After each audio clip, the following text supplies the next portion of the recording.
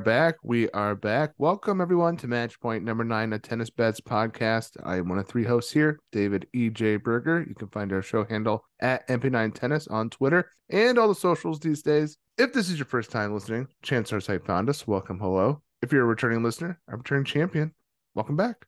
With me, as always, my number 1 tennis talking bro, Derek. Derek, hello. Hey, what's up, everybody? Welcome back. I don't know if you've been following my plumbing issues, but the plumber's back again. He's freaking back. But I think you're here to listen about tennis, So we got more tennis talk. Well, hopefully you don't have to hop out mid-recording again. Now, let's take it from California here, where Derek and I are, to Canada. Welcome in Mr. John Reed, our third host here. He can be found at JR Tweets Tennis. He does betting content for his own brand, Tidbits Tennis. He writes for the Action Network, betting expert, Hammer HQ, and he does tennis form recaps. John, welcome back. Hola, hola. Ready to go? Well, this is a tennis betting podcast, and we like to be transparent about what we talked about last time in a little segment we call What Did We Win? What Did We Learn? And I have a third here called What Did We Miss? I got a couple things I want to talk about here at the end here, but our wins. Lorenzo Musetti, -3 over Cam Norrie. Sweat free. Thank you, Lorenzo. Juan Pablo Varese. John's bold call to fade Hubie Hurkacz comes in at +200 on the money line. Great job, John. Talked about Nico Jarry being probably a little bit too much for Marcos Giron, and he covers the 5. And I talked about stacking the 3-0 and the 3-1. He wins in the 4th set. Cash that ticket for me. Thank you. How about Zhang Jian? Talked about big serving scammers being en vogue. Well, guess what? They were in this match as well. Covers the 7.5 and the over 34.5 versus Ruud. Davidovich Fokina taking on Novak Djokovic. John pushed the over 2.5 breaks, which came in pretty easily. Novak was getting broken left and right. The over 32.5 came in despite this match only being 3 sets. And my biggest bet, which I pushed, which was Fokina to win a set, does not get there despite him serving for it in the first set and having a set point in the second set. I would actually argue I was actually impressed with Fokina in that match, even though he didn't come in. He could have folded it in a couple times in that second set, but battled back to get to that tie break. It's easy to nag on him and say, he's got Foky brain and always struggles mentally to finish things off. And while that might have been true, I was actually impressed for portions of that match. I just think a few points screwed him up. Fabio Fognini money line. Well, that lost from a setup on us. Karen Khachanov chokes away a 7-game lead going into the 3rd, and it falls 4 in the 4th. And unfortunately, George moneyline does not come in for us as well. What did we miss? So last time we were recording, Fritz was still playing, so we didn't have the Fritz Cerundolo line up for us quite yet, and opened up with Francisco Cerundolo as a dog versus Fritz. Now, that price to me at the time and in hindsight was off. I mean, you think about it, like natural clay quarter taking on Taylor Fritz, who has like 0 clay pedigree, has done nothing to earn being like, he wasn't like a massive favorite, but a pretty decided favorite in that match versus Dolo. John, what do you think about the pricing and how that one came together? I feel like that was a really good Fade American spot on the clay surface here at Roland-Garros. Yeah, I needed a bit more to get involved. I did think that Dolo as a dog in general was at any price going to be somewhat tempting, but my numbers wanted it a bit higher. And I guess it makes sense. I mean, Taylor Fritz has kind of, I don't want to say scammed his way to success, but he had some okay results in Monte Carlo. You watch him play, he looks okay on the dirt, but that's, when he's playing Tsitsipas in Monte Carlo, and Tsitsipas isn't really moving him around all that much. When guys can move him around and can really kind of, like against a Tsitsipas, right? That backhand is weak enough that he can't really do much if Fritz is hammering away at it. Whereas Dolo can at least pull the point back to neutral and then use that forehand to put the ball into the outer thirds of the court, where Fritz just doesn't know how to move well when he's pulled off court, right? And they mentioned this on the broadcast particularly, that a lot of guys who play on clay will slide through and then hit their shot during their slides. Fritz will hit the ball and then slide after. And that has the effect of like taking him off the court, right? And taking him further away from being able to recover to the center of the court, which is what you're taught to do from, I don't know, what the time you're 4 years old, you hit the ball, you run back to the center of the court to be ready for the next shot. It's just basic. And when you slide the way he does so late, you make that kind of task so much tougher. And you also leave more open court for a guy like Cerundolo with that forehand. That was ultimately his downfall. I think it was the point construction and the patterns as well as he's not a terrible mover on clay. He's just not a natural mover, right? He's somewhere in between right now in limbo, and he's got to improve that part of his game if he really wants to take that next step on the dirt. But as he said in Madrid, he's like, it's something you got to deal with. You got to be able to win matches on the clay if you want to be top 10 in the world. It's not something he'll ever be particularly fond of, but he's going to try and learn how to adapt and learn how to, I guess, get better on it. But I don't think he's got any illusions of him ever winning Roland-Garros, put it that way. I don't think anyone has any illusions of him winning Roland-Garros. I think that was one we missed. And then another one was Yoshi Nishioka versus Thiago Seyboth-Wild. How do you say that? Seyboth-Wild.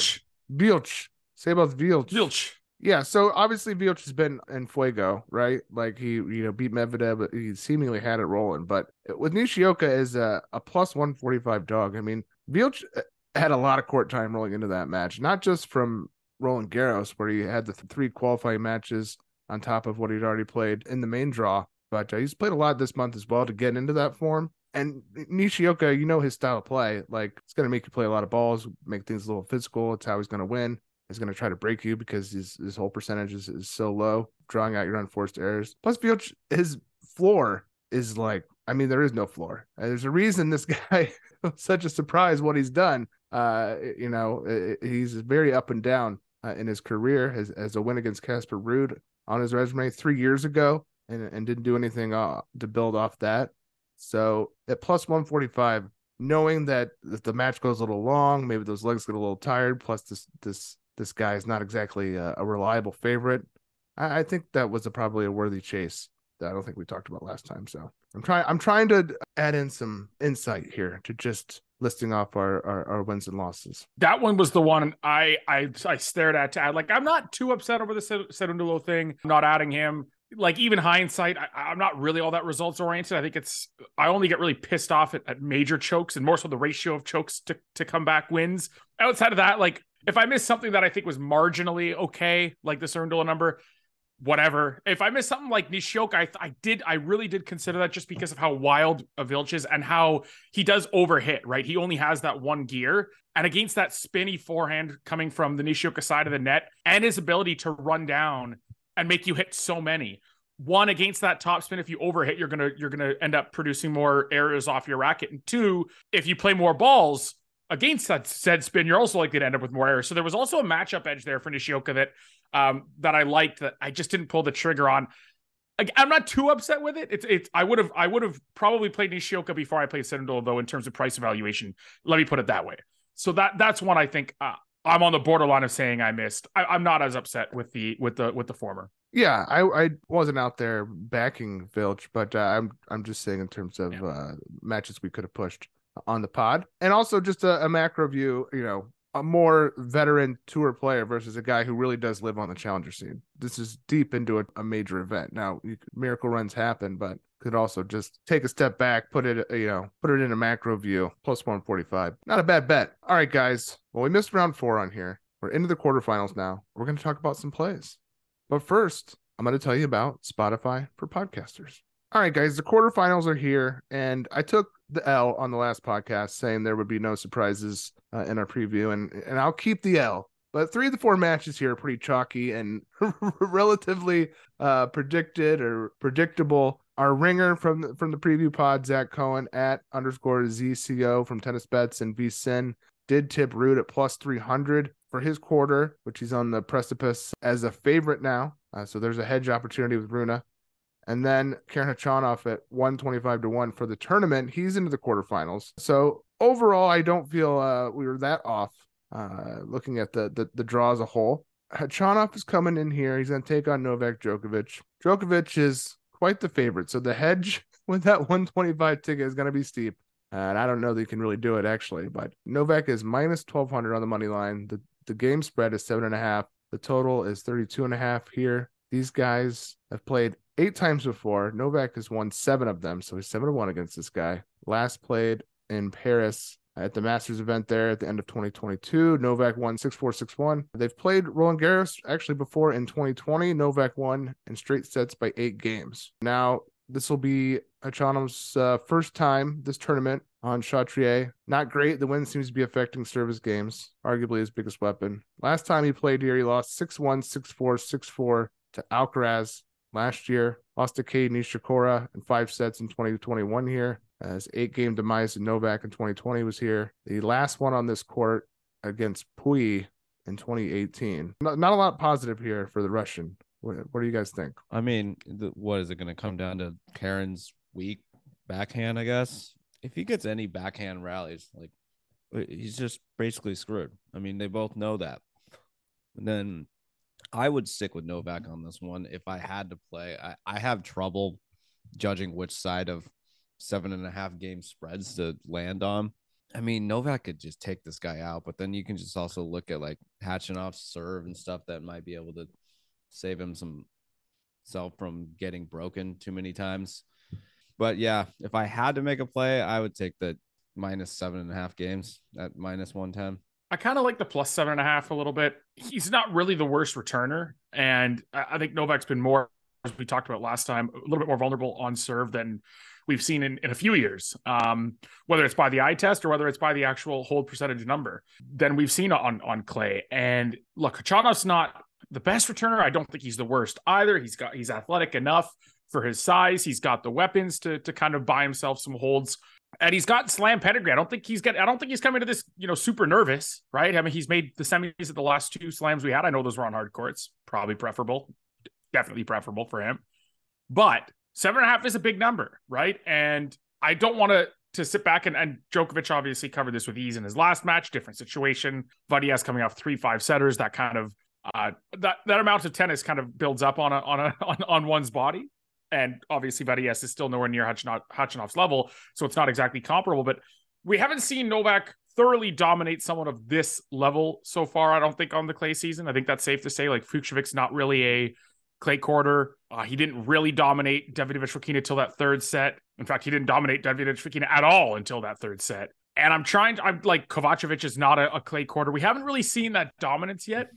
And the pedigree at slams is now there for Khachanov. The weapons are there to find him some holds. He's okay athletically. I don't think Novak will rip through every service game for 3 to 4 sets as easily. I'm not necessarily loving the plus 2.5 sets. I mean, Djokovic has played some tight sets, has not lost one at a slam this year, other than the one he lost to Enzo Quacco, well-known, slam competitor and contender, Enzo Quacco. But the 7.5 games does feel like a lot. Like, there's got to be a double break there along the way at some point. Has to be. And I mean, I'm not going to say that Novak can't do it, but if you kind of think about what it would take to cover that number, you're talking about like a 3-4-4 or a 3-4-4 wouldn't get it done. That's my whole kind of thing here, is he needs at some point, even if he serves first in one of the sets, he's going to need a double break. And then he would have to make sure he goes unbroken throughout the entirety of the match as well. It seems like a lot. This is a big number against a guy like Khachanov, who has enough of a profile game-wise to trouble Novak, especially for spurts. Novak has been awful for me, both when I bet on him or against him.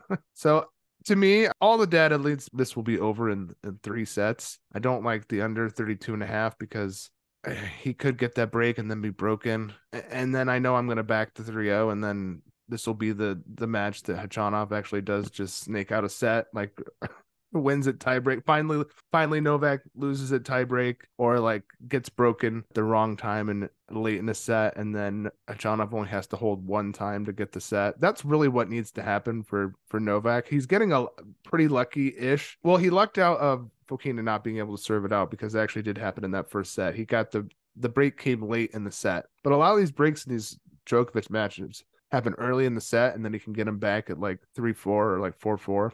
So it's expensive, the 3-0 too. It's like minus 145. I'm gonna go with John and that plus 7.5. What's a plus 8?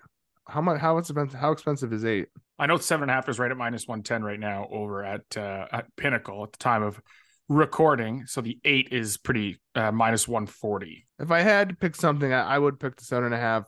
Just based off the fact that Novak can seemingly have the breaks needed and then get broken and still win in 3, and then your cover's fucked. So, and also my instinct is to smash the unders here, and Novak will just know that I'm on that and fuck me. I do think this is a bad matchup for Khachanov, because this is like the ultimate returner, and he does have that weak second serve. So holding serve is going to be really hard for the Russian side here. That said, the way that Novak keeps getting broken, I mean, even the Peruvian got a break against him in his last match. All right, guys, Carlos Alcaraz, Carlitos is taking on Stefanos Tsitsipas once again, 4-0 head-to-head against this guy. Last time they played was in Barcelona just a couple months ago. The final was 6-3, 6-4. They'll all be on Chatrier. Tsitsipas last played here in round 1, but he's played there a lot over time. Alcaraz is a 6-game favorite. He's minus 500 on the money line. The total is at 36. Steph is a plus 375 dog. Now, everyone's really super impressed by Carlos Alcaraz so far, and rightfully so. He's been amazing. But, I mean, could Lorenzo Musetti provided a more of a dud performance in that last round? I mean, that was pathetic. And you could see it in his eyes. I mean, this guy was like, he just didn't have it. He didn't have it. And when he did try to have it, Alcaraz, well, it's Carlos Alcaraz. He was like, no, I'm going to return everything back and make your life hell. And everyone's like going crazy about how this guy's level is so great. It's like, yeah, it is. I mean, but I don't know. I guess for me now, I've watched him enough. Like I expect like the greatness. It's like, I kind of think like the door was open a little bit for the match to be a little closer. I mean, he was, if he's having that type of air game against Novak coming up, it's going to be tough for Alcaraz. Yeah, I thought there was going to be a bit of a more challenge for Alcaraz there. I mean, I know he lost to Musetti last year, and Alcaraz is a much better player now, but still, like Musetti didn't use all of his tools. It was kind of an odd match for him just to like lay down and just get beat up the entire match. But I don't know. That's what Musetti does, right? I think that semifinal is going to be a good one now, the way Djokovic has looked in his last 4 sets, and Alcaraz has looked pretty much every set except for the second against Denis Shapovalov and the second against Taro Daniel. I mean, he's been pretty dominant. Shapovalov should have won that set, of course, but the 3 double faults in the game, kind of not a good idea playing Carlos Alcaraz. Just he tends to win a point here or there on return. I don't know if people were aware, but the issue here is I don't trust Steph at all to compete with Alcaraz. And he played his best match of the tournament last match against Offner. That was really impressive. He struggled early on with the Offner serve. And I wonder if Offner may have fatigued a bit as the match went on. And that's why Steph was able to time up his serve better. Or Steph really just managed to time up his serve more efficiently than he usually does with big servers, heavy hitters, because that was actually pretty impressive. Those second and third sets, his defending, not just moving around the court, that's always been pretty good, but like the way he was defending, getting balls back with depth, I was like, man, if Tsitsipas is able to do this, combined with his serve, forehand, and just incredible offensive abilities, watch out, because that'll be really interesting. Now, I believe he lost to Medvedev the last time they played in Rome. Prior to that, though, he had started to finally figure him out. Like Medvedev owned him, I think, for the first part of their careers, but he started to come to net a bit more, realizing that was going to have to be something he wasn't very comfortable with it prior, but kind of you have to against Medvedev. Same is going to apply here, right? Carlos beat the crap out of him in Barcelona. Even if the scoreline looks somewhat close or like a single break here and there, like it was not close. It was not a close match. No one ever thought like, oh man, this could go either way. It's not like I agree. 4-4 like, so he's going to have to do something to change that. And coming into net against Carlos Alcaraz is going to be something he's going to have to do. And he's going to have to deal with the fact that Alcaraz is going to find passing shots. It's going to happen. Like, you're not going to be perfect against that guy at net. He's just one of the most natural shot makers you're going to find. I think he does have the mental strength, though, and his approach and his mindset, especially he gave his on-court interview and mentioned, being able to disengage and move past things. And if he could just get over the fact, okay, he hit his passing shot. That's what Alcaraz does. He's going to turn to the crowd. He's going to, yeah, look at me. Great. And I mean, he deserves to, because he makes stupid good shots, but move on to the next one. Keep coming to net. Max Strus in the NBA, to take this back to a less niche sport, and here in North America. What was he, 0 for 10 in the first game of the NBA Finals from 3? Last night he just kept shooting. And what happened? He drilled like 3 of his first 4, and he never really cooled down all game. Miami wins. Like, that's what Steph has to do. He's come to net. You get past. Who cares? You got to keep coming to net. You're not going to beat Carlos Alcaraz from the baseline. You're not more athletic. Your backhand isn't good enough. You're just not going to beat him in a baseline battle unless your serve is just firing and you're hitting 70-80% of your first serves, which you're not going to do. But unless you're doing that and locating them super well, you're not sticking close with them. So he's going to have to make some sort of adjustment. Yeah, I'm not willing to bet that he makes that adjustment. Also, Alcaraz, I feel like, is getting just more and more comfortable on that main center court here in Roland-Garros. Quite the home for him. And yeah, what has Tsitsipas done? I mean, yeah, he beat Offner, who was lucky to be there. I mean, That's under under the column of what he's done. yeah, like he beat a challenger player for the most part, who's like bottom of tour challenger player to get here from last round. It's like if I want to pick a bet, like I almost want to just pay minus 150 for Steph to win a set. It's booked at minus 150 for Steph to win a set.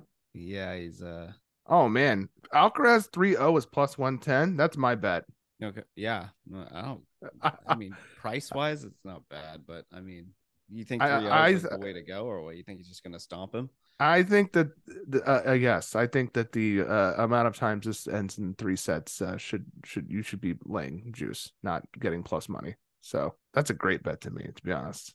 Win or lose. I mean, Alcaraz, the only way Alcaraz drops a set just Tsitsipas is if he just biffs it, like can't get it in, double faults, and this thing that we're trying to guess what this extra element would be to get him over the line. This new something different versus the other matches. I'd say most of the time Alcaraz probably doesn't drop a set here. So a plus 110, I like that a lot. Yeah, I don't know if I like it a lot. Now thinking about it though, I do like that more than Tsitsipas winning a set at minus 150. I think my money's better off value wise with Alcaraz winning in straights at plus 110.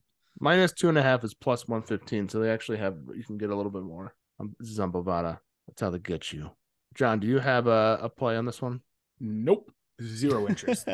I enjoy Steph matches when I don't bet on him or against him, honestly, because it's frustrating when you do. He just has bird brain, and then when you bet against him or you bet on him, on him bird brain, against him, it's just like he can't miss his first serve, and you're like, oh god, it's like betting against Nico Hari, but just a way better version. You know what I mean? And so that for me is the issue. So I'm gonna go ahead and pass. I do think I don't like either one, but yeah, I do my write-ups, and sorry, I don't love either match. I do actually like I said, the Hachanov plus 7.5 more than anything I found in that other match, and I was able to write it up. And I think there are enough situations where he can muster enough games, even in 3 sets to cover that number. So I'm just going to stick with my Hachanov as my only quarterfinal bet for the first day of quarters on the men's side.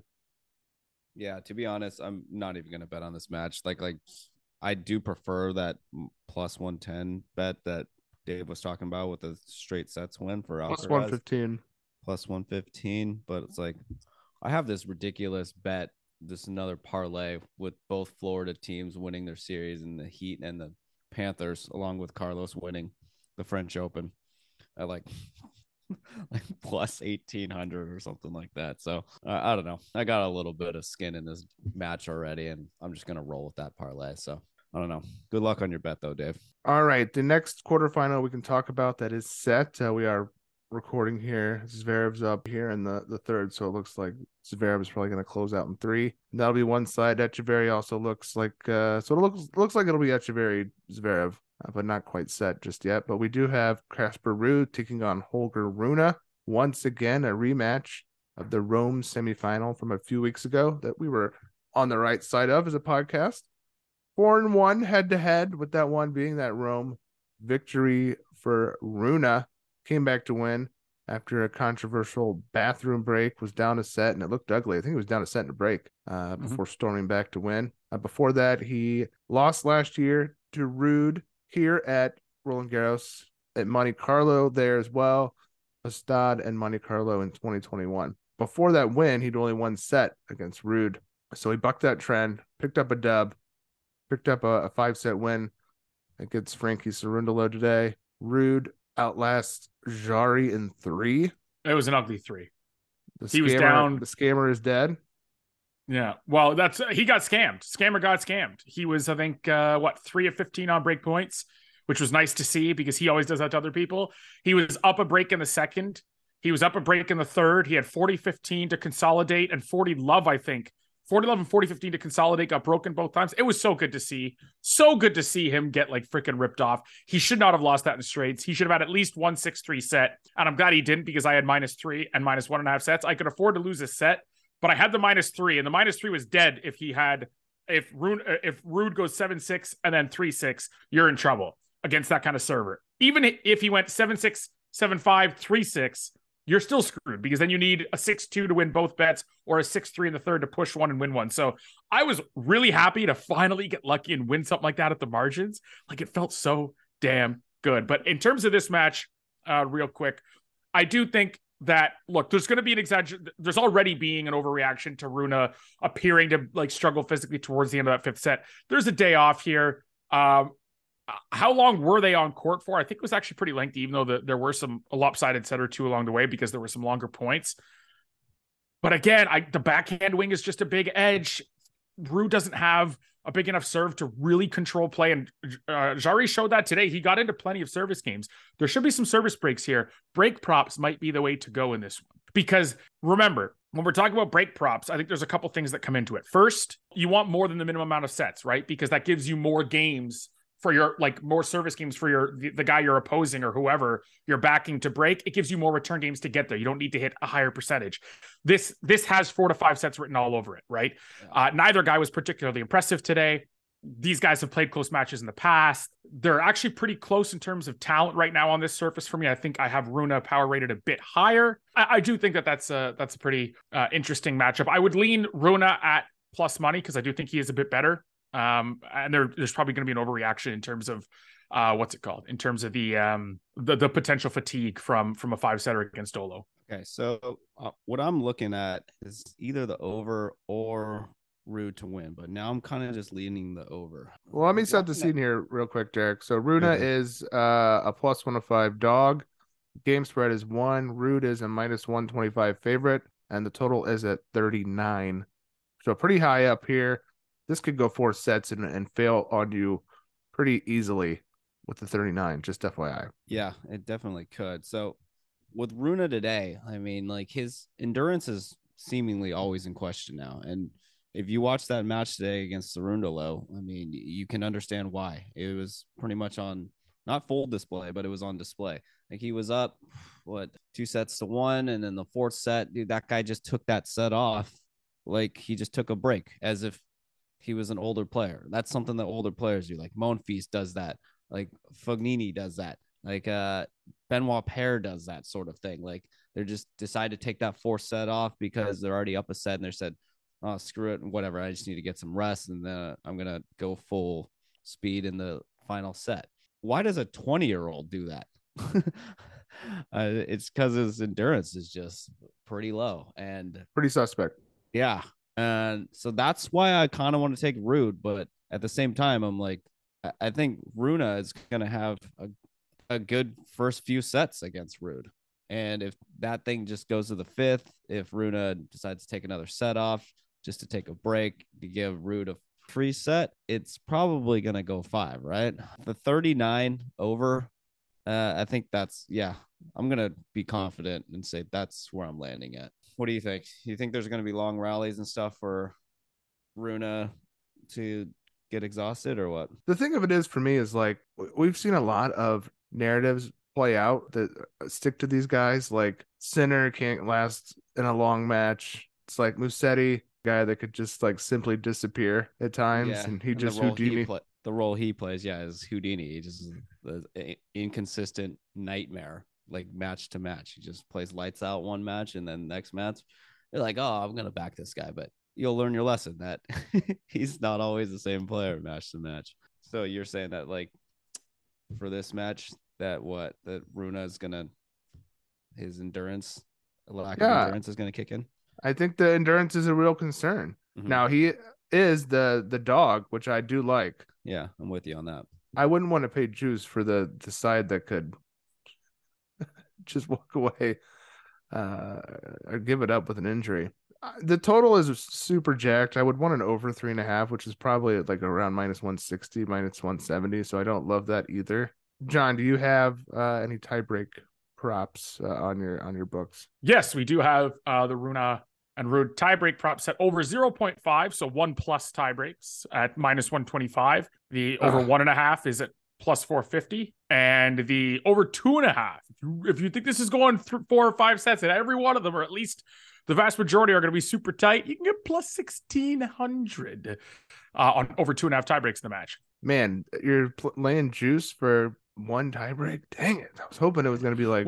Well, the problem here is like, again, these guys know it probably goes 4 or 5 sets, right? So now you don't need to hit one, like you don't need 33% of the sets to go to a tiebreak.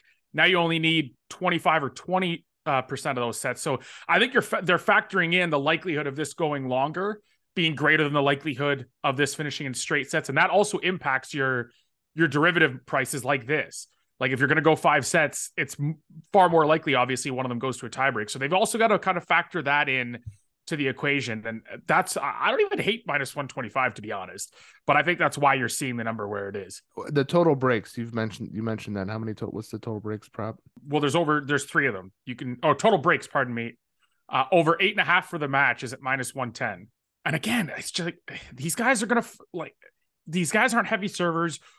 They both really struggled against half decent, like somewhat athletic returners today. And I say that in plural form when it was really just Rune who was dealing with an athletic returner, and Ruud basically coughed up a ton of break points to one that isn't all that athletic in Nico Jarry. I don't think that 8.5 is enough. Like, again, if you figure the fact that even if this ends in straight sets, 3 breaks a set it sounds like a lot, but when you consider the fact that both guys, having a bit more trouble on serve, you've got super slow conditions. They're both decent returners. They're both somewhat athletic. They play close games, close games, close sets, close matches. I don't see why that would be a number that would scare you off, because you could have, each set go 2-1 to one of the two guys, win it 7-5, and you get your 9 breaks in straight sets. Then you consider the fact that you go to 4 or 5 sets. Again, that number of breaks per set you require comes down with each additional set they play. I kind of like that. I kind of like the over 8.5 breaks prop there. If the breaks prop is 8.5, right? Hear me out. They're expecting at least 2 per set, right? So yeah, the over 9.5 is minus 135. I mean, if they're going to trade breaks, that should push that first set over.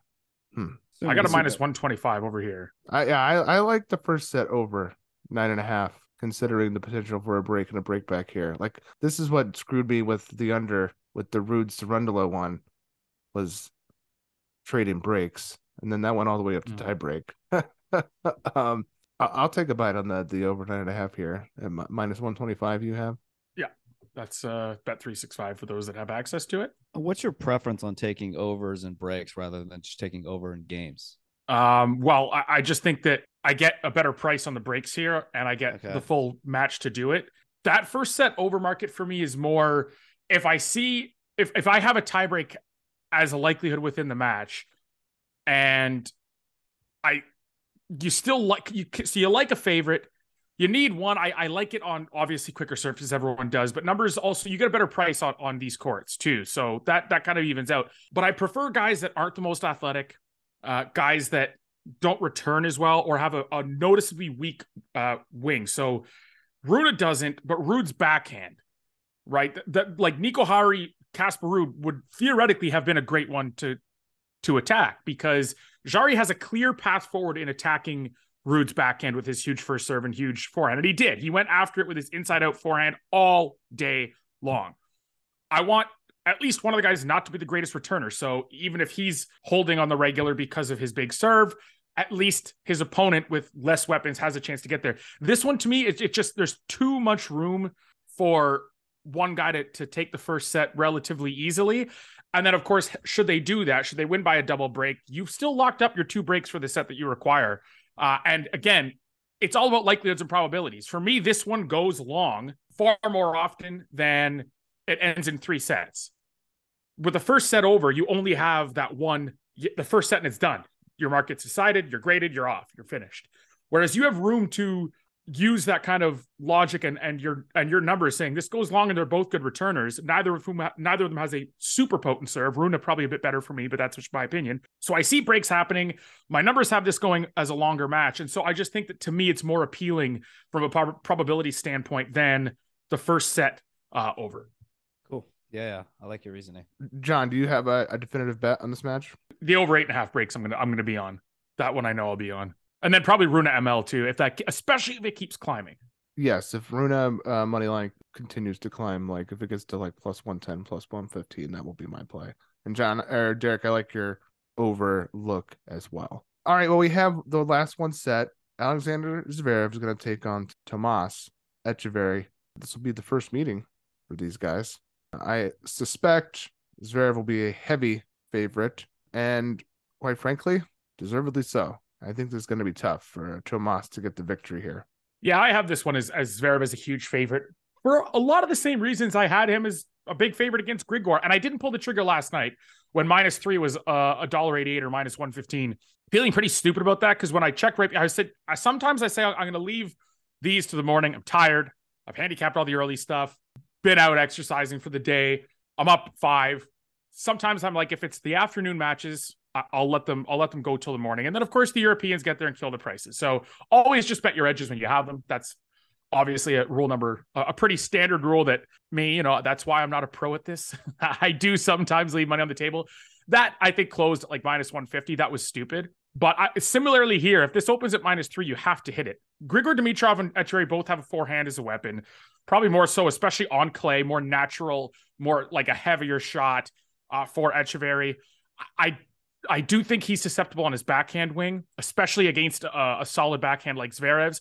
I'm not huge on his return game. We saw like Francis Tiafoe, big server, aggressive game, what that was able to do to him in Houston. If it weren't for Tiafoe choking, I think late in both sets when he gave the break back, still won them in tie breaks. That probably ends up as a little bit more lopsided of a score line. Zverev is a little more natural on clay as well. So there's not a huge surface edge. There's no surface edge at all, really, for Echeverry here. The backhand advantage is huge. The service advantage is huge. Zverev still has solidity from the baseline. He's a very good returner, covers the court well for his size. I just fail to see what exactly Echeverry does to keep this one close. Similarly to Dimitrov. Okay, you took advantage of Altmaier. You played a relatively almost too passive form, you game style, but at least, you showed the ability to play with a passive, more patient style. That doesn't work against Zverev. You're not going to be able to outweight him or outlast him from the baseline like you were against Altmaier a lot of the time. And then when he had to be more aggressive, he was committing too many errors today. Zverev's defense was able to wait, and Dimitrov couldn't finish points without an error. It feels like Echeverry's probably a little more solid than Dimitrov, but I don't think he gets as many cheap points with his first serve. And I just don't think he matches up well at all with Alex. Yeah, I think the only pathway for him to win is to keep extending the match. And I do think if this starts to hit the 4 hour, 5 hour mark, I like the Echeverry side more than the Zverev side, given, some of the physical ailments that he has to battle through endurance wise. So if he can find ways to hold and get to a tiebreak, maybe get a set out at a tiebreak, maybe gets a late break of Zverev, can hold serve to get a set. That to me is his only real way to victory, as if Zverev's body starts to fail him. Yeah, I think the same thing as whatever you guys said. I think Zverev's kind of just going to cover whatever the hell the spread's going to be. Echeverry is a pretty good player, but I mean, Zverev's shown that he's somewhat close, pretty damn close, I should say, to where he was at last year. And the only thing I think is going to stop him is he, like rolls his ankle or something like that. So I would stick with Zverev. Whatever the spread's going to be. Like, what do you think it's going to be? Like 6.5, 7? No, I think you're going to be closer to 5 or 5.5. Yeah. Oof. Yeah. Yeah. I'd definitely be in on Zverev -5, even 5.5. Yeah. I think it should be up closer to 6. I think you might get a 5 out there though.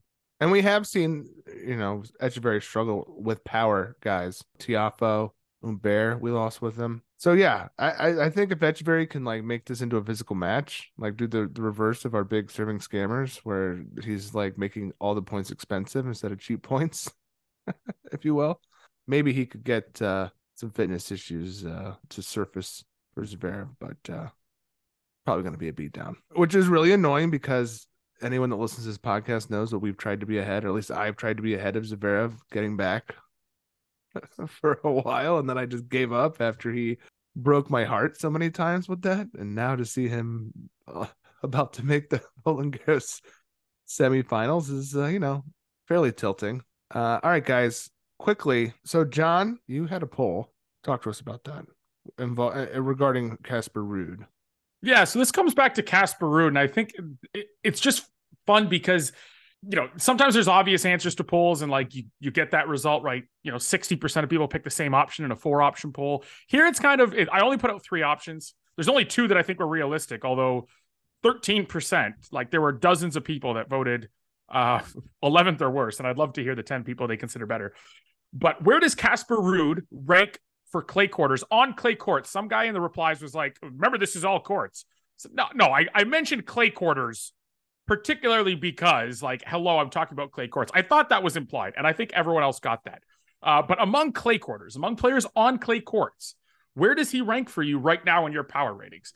And this is interesting because there's a lot of different things that go into it. Is it talent and abilities on clay courts? Is it more results oriented? Do you factor in the last 3 years? Do you factor in just this year? And I think everyone has a different way of looking at this. And there is no correct answer. And the poll kind of showed that. I put out top 5, top 10. So basically 6 to 10, or worse than 10th, 11th or worse.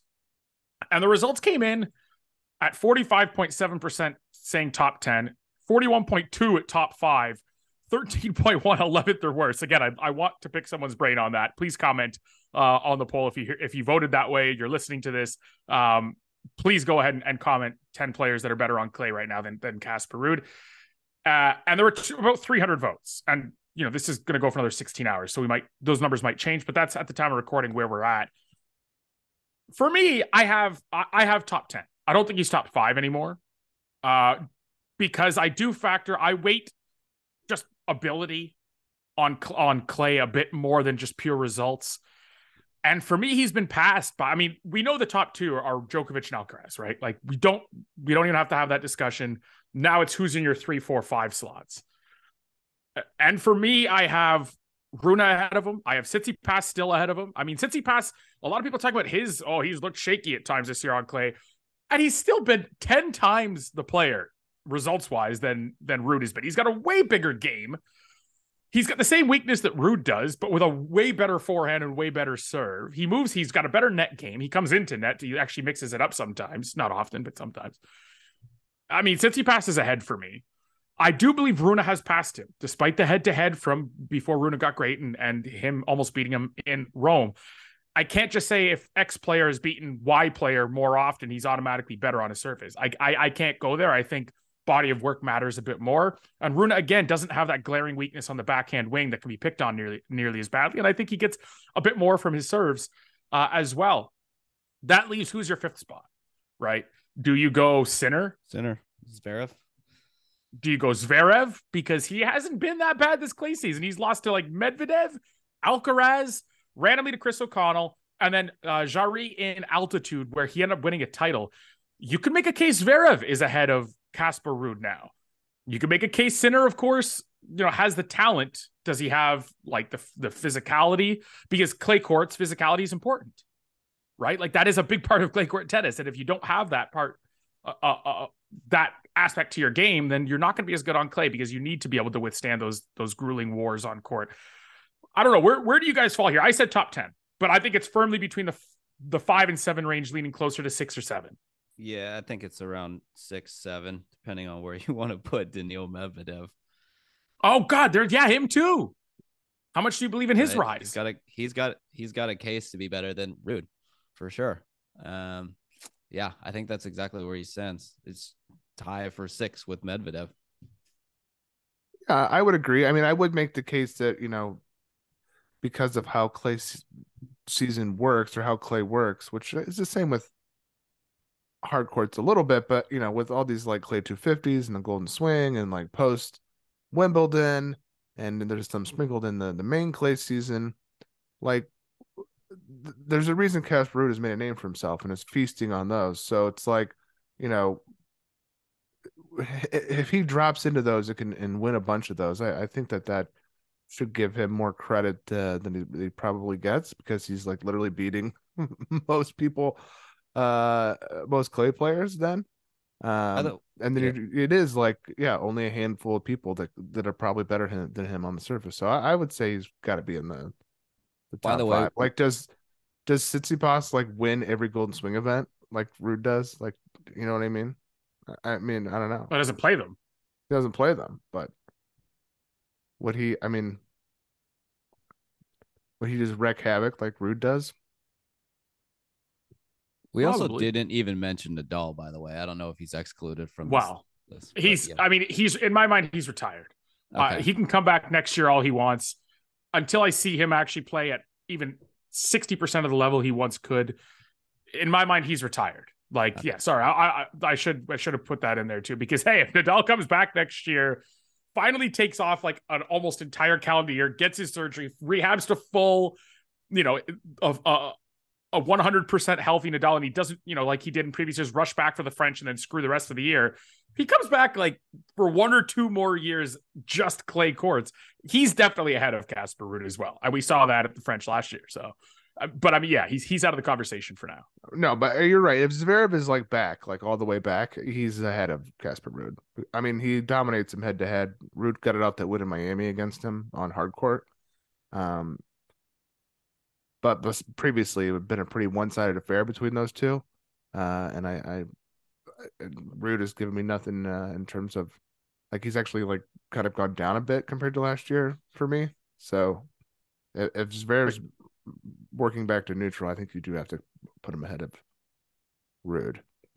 And this all comes back to like what you wait to. Do you wait this year super heavily, or do you wait priors for like a year or two? Because the guys from Game Bet Match were tweeting, and I think one of them knew where I was going to go with this, because they replied and they hadn't, and at the end they almost threw like a random, and Sinner's nowhere near the top 10 right now, which I had a chuckle at, because I vehemently disagree with it, and it felt like that was like they knew I was going to disagree with it, so they got out ahead. I will disagree there. I mean, Sinner's lost. The Altmaier loss isn't great. Neither was Cerundolo. And the only argument I would have against Sinner that you could make to me is that the physicality isn't there, and it's such an integral part of a clay court game. But man, he is definitely top 10. You can make the case not top 5. And again, I would disagree. I'll take a healthy Sinner against anyone except Alcaraz and Djokovic on clay. And even then, no, you know what? Probably against anyone to have a chance to win a match on a clay court. Period. Not even with the Djokovic and Alcaraz caveat, but the physicality is a concern. So how far do you bump them down? Do you really bump them out of your top 10 for that? I don't, but I think it just shows like there are a lot of guys in this discussion. There's a lot of different things and inputs you can weight differently that'll produce different results, right? So I figured that would be a fun talking point, and I'm glad the results of the vote turned out the way they did, because it is a pretty even split between top 5 and top 10. All right, boys. Well, we've kind of run out of time for the Challenger talk, actually. Yeah. But grass season has returned to the United Kingdom with the tournament in Surbiton. And if you are going to play quickly, just know it'll be fast, quick points, hole percentages go way up. Guys like Dennis Kudla, who won today, Kudla, aka the Grasassin, he's going to pop up. It's going to be a bit of a cast change. Different characters are going to come to the forefront. Tim Van Rijthoven, randomly out of nowhere, won Den Bosch last year. So we'll dive into more of this as the main tour gets there. I would expect an Australian affair this week with Kubler. Our guy Jason Kubler already picked up a win. Looks to be popping in the top half. Looks like he's got a nice little pathway. So should be a fun week. Any quick thoughts before we get out of here on John? Yeah, if you get some young Brit guys, not even younger, just British in general, guys with big serves in that plus 4.5 range, they'll look pretty good. I think Zizou Bergs won a challenger last year. I think it's a qualifier too. Obviously makes sense. Huge serve forehand combo, athletic, good on all surfaces. But I think last year was his first year on grass. So fading some guys, tape study is important. Fading some guys on grass that have never played it before is going to be fruitful. Sometimes it's going to cost you a lot of money, right? You got to watch to see how the footwork is, how the adaptation to the lower bounces. Can they still just hammer the ball back? Or are they just going to put a lot into net or have to slice it over or play more passively than their power style generally would prefer? Like, or they would prefer with their power style, I should say. That's important. Zizou, I believe last year was his first year on grass, or at least first extended year, and he won a freaking challenger title. That said, he's $1.15 or like minus 700 or something like that against Mark Whitehouse, who is pretty, he's a Brit. Anytime you see a Brit with a big serve on these courts that's going to catch 4 to 5 games, kind of red flag goes up trying with back into favorites. So these kinds of things, it is so niche. You want to talk about niche sports? Grass court tennis is the most niche of the niche sports, even more than the NHL, believe it or not. just because it's a month a year and it's so unique, man. Like the bounce, the what's the game style that's rewarded. Like you can still serve and volley effectively here, and it's like the last bastion of serve and volley tennis. So just make sure you're and even data wise, the samples aren't large enough because we don't play it long enough to get really good samples. Really hone in on your player profiles, because there are going to be some guys who've never played on it before. Alex Kovacevic very well could beat Chris Eubanks, or at least stick right there with him to 2 tie breaks. He's a rather big underdog because he's never played on it. Gabriel Diallo, the Canadian, huge serve forehand, hasn't played on it. So again, he might be undervalued. Then again, he might not be able to move around the courts and deal with how quickly the ball comes at him. Do some tape study on these kinds of guys, because if you can see that he's more competitive or a little more, takes more naturally to the surface in those regards, that'll benefit you in the next 2 to 3 weeks. Yeah, Maxime Cressy won Newport on grass with his serve and volley style. Jordan Thompson won this event last year. He's back in the field. He's minus 155 against Mackenzie McDonald. Dan Evans has won this in 2019. He's in the field. So going to be some good action here. Maybe don't go too big on the first round, see how these guys do, and then find a way to attack it later in the week. All right, guys. I do like McCubler and Poprin in the final. All right. All right, guys. We've said it all. Follow John at Jared Tweets Tennis, at Tibbets Tennis. Follow Derek at Fair vs. Nicole. Follow us at MP9 Tennis. Follow us on all your favorite podcast platforms. Until next time, see you on the court.